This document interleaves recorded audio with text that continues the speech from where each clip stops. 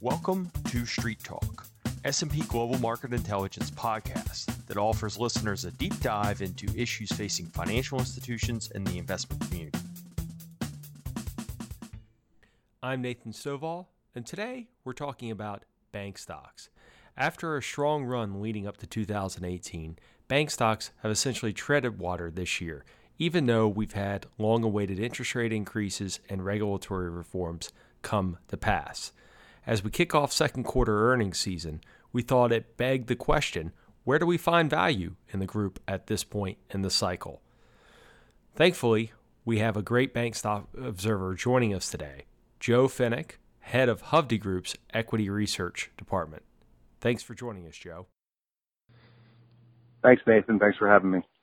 You know, Joe, I wanted to just sort of start off at a high level. Like, how do we think about valuations right now, sort of broadly across the group? I mean, obviously it changes from name to name, but, you know, do we think it's fairly valued? Do we think it's expensive? Do we think it's cheap? Hey, not to dodge the question, I think valuations are pretty reasonable, Nathan, here.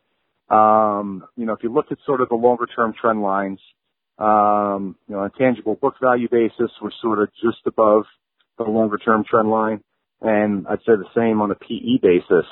What I think is maybe underappreciated from a longer-term perspective is since the crisis, there's kind of been these valuation hurdles, if you will, that we have to get over, right? Like the memories from the crisis are long. And so I think that, right now in particular, I don't think people have fully appreciated the boost that we got from tax reform. What that does is it gets us back to a pre-recession level of profitability for the first time since the crisis. So if you look at it, margins and efficiency are still below the longer-term average, but tax rates are much lower. And all of that finally balances us out to a pre-recession level of profitability. So if you think about that in the context of a healthy economy, no real credit distress on the immediate horizon, I don't see a reason why over time the group doesn't push in this environment, towards the, a little bit higher towards the upper end of the historical valuation range. There are some impediments in the near term before we get there, but I think over time it would seem to me that that's where we're headed. And when you talk profitability, I mean, just even simple factors like ROE, right? I mean, we said they couldn't earn their cost of capital, a lot of these guys, and now they are, clearly. Yeah, and I always thought there was kind of that argument was,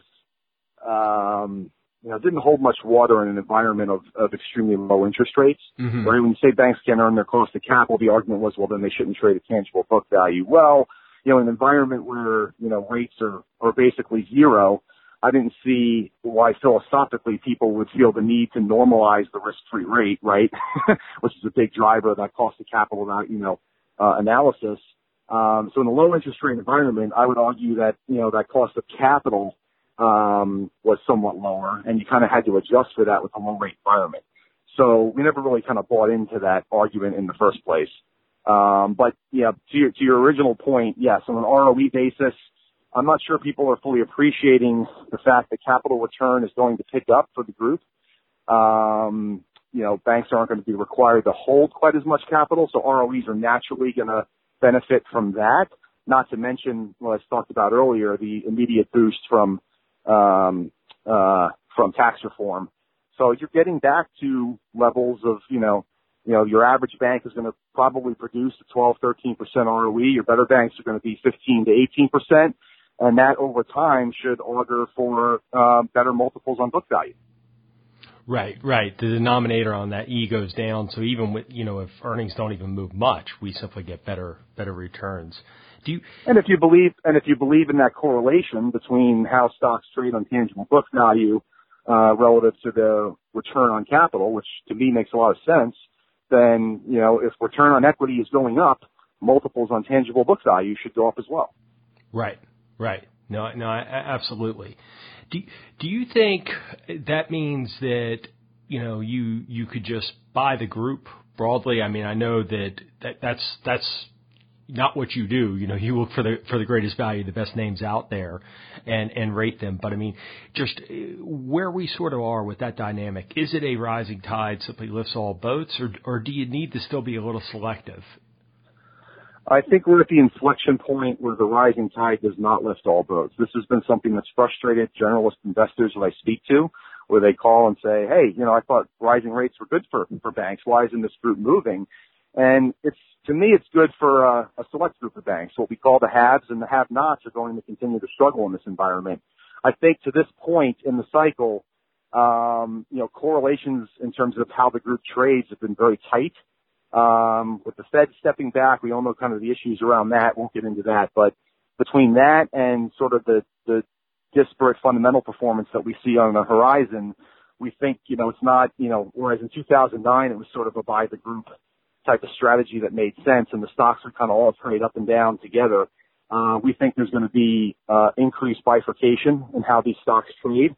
You're going to have a group of haves and you're going to have a group of have-nots. We can get into, what comprises those two groups. But I think the end result is that this is not a throw a dart, type of environment, and whatever, bank stock the dart lands on is going to perform well. I think you're going to have a group of haves and have-nots, and how the stocks trade are going to reflect that. We've made the case that a big driver of that will simply be deposit franchises. Those with the really truly relationship-driven deposit franchises will be the haves, and then the rate-driven ones will be the have-nots. Do you think that that's a big piece of this?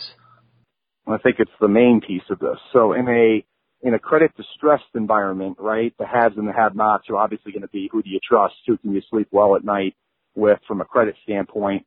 And that's what that was the haves and the have-nots of the 2008 cycle, right? Mm-hmm. The haves and the have-nots of this cycle, and I think we're at the inflection point of that right now, like this quarter. And you kind of got a glimpse of that with Ozark's results yesterday in terms of what happened with their deposit costs. But it's going to be determined largely by the quality, and stability of that low cost, of the deposit franchise. Yeah, with Ozarks, I mean, I think I would have to double check, but I think the beta in Q2 was something like 84%. So, they had passed on pretty much all the change in Fed funds. And they're not your average bank. You and I have talked about them over the years, but still, I mean, they're bigger. They've got a lot of traditional funding out there. Do you think the market has sort of appreciated that you could see big swings like that? That you could see some guys sort of gap out, so to speak? Yeah, it's funny. So it's interesting. I don't think to this point the stocks have really traded in accordance with sort of the haves and the have-nots on this funding question. And now it's almost like, to your point, Ozarks was sort of not a great example to kind of lead off because they're such a unique animal mm-hmm. in terms of, so now I think yesterday the group may have overcompensated a bit. Thinking that what happened to Ozarks on the funding side is going to happen to everybody. I don't think that it's going to be that severe, but I do think that at least it brought the issue into focus. But yeah, I think that it was a little bit of an overreaction, and if people are extrapolating that what happened to Ozarks is going to happen, the magnitude of that is going to happen to everyone. But I think the larger point is intact, which is that this is the quarter where you're going to start to see that bifurcation.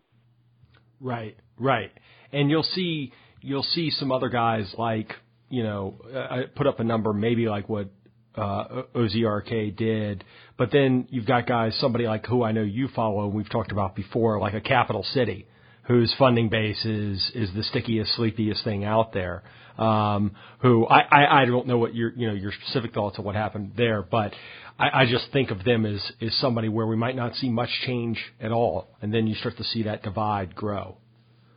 Yeah, and they're a perfect example, Nathan, of why this issue heading into this quarter was underappreciated. Because, I get calls on Capital City, and we are recommending the stock, and I understand the stock doesn't look all that cheap on earnings, right? It's still trading at an elevated multiple, but it has just about the best deposit franchise in the country. And so as I'm looking at some of these banks where almost assuredly estimates are too high, because of this funding/margin issue and maybe what the implications are for loan growth, I look at a Capital City and I say, I'm rock solid, in terms of my confidence on their estimates. And in fact, I think their estimates in this environment probably trend higher over time.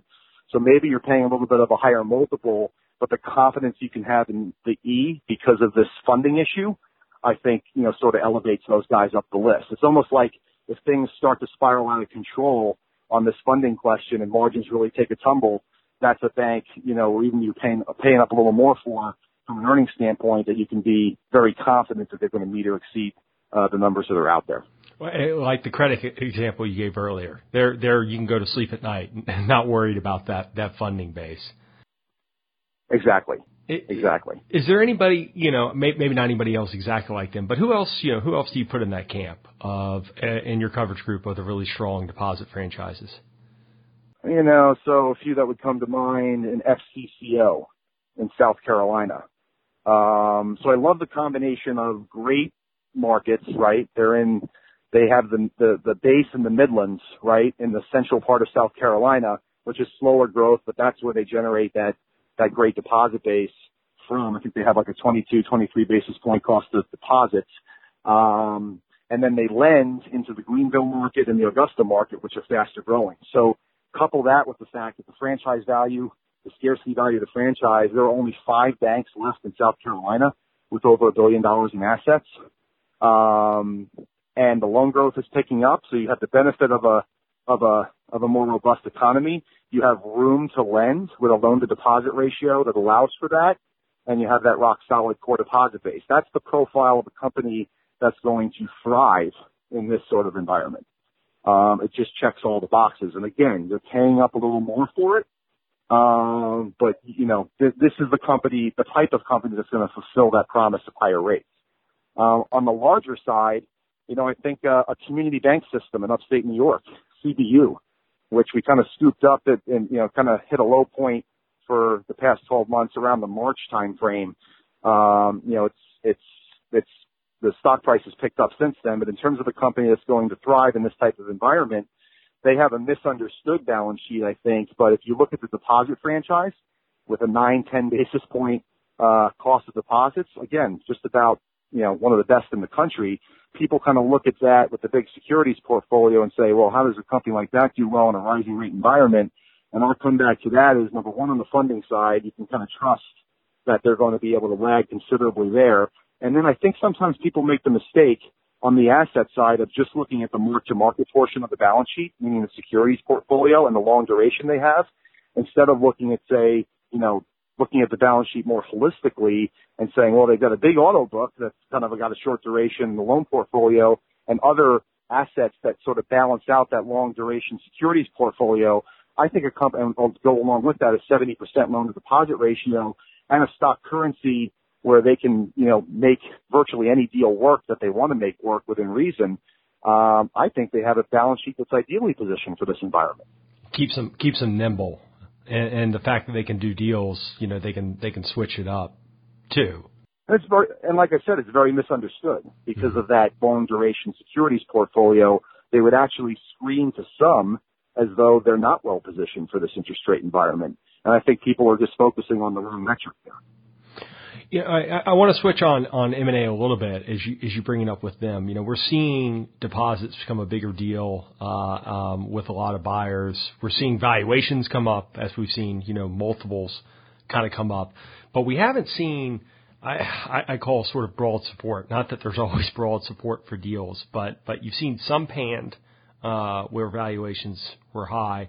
And then you've seen some where, it looked like, the earn back, the tangible book value dilution seemed within the street's range and the earnings accretion was there, but you didn't get a lot of investor support. How do you think about M&A? Do we need to be more wary about it at this point in the cycle? It's interesting, and I can't say that we've completely figured this out. I do think we've kind of hit on something in some of the work we've done where I think you're right. It should at least give people pause. And look, the deals were 170, 180 a tangible book is buying 260, 270. That's obviously not going to work, and the stock's not going to do well in the market, and it's probably going to lag the group for a considerable period of time. That's an easy call, right? I think everyone's kind of on the same page with that. But I think you're right. The interesting question comes, what happens when the 3 times tangible book guy pays 260 or 250 a tangible book? There's a 3-year earn back. There's decent earnings accretion. Those stocks, we took a look at all deals basically since 2010. when banks pay over a certain threshold of tangible book value, no matter if the deal technically, quote unquote, works on paper or not, the stocks still tend to outperform. Still tend to underperform. And they underperform for a lengthy period of time. So specifically, all banks that have paid over 2.3 times tangible books, just to put a precise number on it, for any deal, no matter where they trade themselves, those stocks have underperformed by more than 10% of the relative to the KRE for a year after the deal was announced. So, does that mean we swear off investing in acquirers? No. If I see an acquirer that's done a deal that I think works on paper and that stock's trading at 10, 11 times earnings, as some of these high performers are right now, I'm going to take my chances with that. But I do think, deals on the margin, if you're not sure if something's a good deal or not, because of what I just said about what the data is telling us, I think you got to be on the sidelines on that deal. I also think even if you like the deal, chances are with how the market's treating these things, there's no rush to jump in. Even if the stock gets hit 3, 4, 5% on announcement, I don't see the need to rush in and scoop it up because chances are the market's going to take its time to digest these transactions. So I can't tell you why the market's doing what it's doing in terms of, just treading gingerly with these high tangible book multiple deals. But I do think it's worth, I don't think you want to be sitting as a portfolio manager with a whole basket of acquirers where the stock hasn't responded, I guess is my point. I think you could take your chances on a couple of these, but I think, an increased level of caution is probably necessary here. Right. And it sounds like, when I hear that, I think that means that the market has become very price sensitive or sticker shock almost, whether it makes sense or not. And I think you're saying it doesn't matter if it makes sense, it's happening. So you need to have your eyes open. Like I said, I don't think you discard though the acquirers just because of how the market's treating it. Because like I said earlier, the market could just be having a tough time getting over this next valuation hurdle, meaning seeing deals at these multiples. So maybe as the market becomes more adjusted to that, maybe these things all work out in the end. The deals that work out on paper that we think should be working out in the market. But I think you just got to be careful right now because to this point, that's not what's happened. Right. Yeah, and it might be as simple as, we haven't seen one of these since 06, 07. I remember what that was. And 6 months passes and we don't have that credit problem. We don't have just complete empire building like we saw then. And so perhaps, the investment community comes around to it. But real quick, not to talk out of both sides of my mouth, but the reason why you need to be cautious is, look, it's entirely viable that I don't think we're headed for 2008, but, this could be very late cycle, right? And so paying those type of multiples ahead of a period of potential credit distress a year or two out could be the reason why the market's taking a more skeptical view too. So like I said, I don't have the answer. It could be either one of those extremes. But I think you got to be cognizant of it is all we're saying. Sure. Well, I kind of want to sort of close here with another sort of high level basic question on, what do you see as sort of the catalyst either for the group or for potential names? And it might be back where we started with the idea that greater appreciation that ROEs are higher and greater appreciation that deposits are worth something again and in a big way. I mean, is it that simple? I think it is. I think it's also confidence in 2019E, right? So for the have-nots, this isn't to say you can't buy the have-nots, right? You just got to have, confidence in forward estimates, and you really got to shock forward numbers if we are in this new kind of environment for accelerated funding costs, right? I think you got to shock numbers to make sure you're rock solid in sort of that out-year EPS, or as solid as you can be, as confident as you can be in that. And then look, and then it's time to go bargain shopping, I think, right? Once you get confidence in that E, that's for the have-nots. For the haves, I think you're in a pretty good environment. I think, everyone's going to get painted with it might be choppy trading in the near term, and you saw what happened yesterday. Even the haves got whacked off the Ozark news and the sell-off in the group. But to me, those are buying opportunities right now. Whereas for the have-nots, I kind of want to see things settle out a bit. I don't think there's going to be a rush into these stocks anytime soon. But in areas like the Northeast, if we see results like we saw at Ozarks from some of these banks in the Northeast and the whole group gets whacked, there are some opportunities, I think, in the Northeast where you can start to go bargain shopping. But I kind of want to see second quarter earnings play out. But I think ahead of second quarter earnings for the haves on days like yesterday, you could be buying those stocks right now.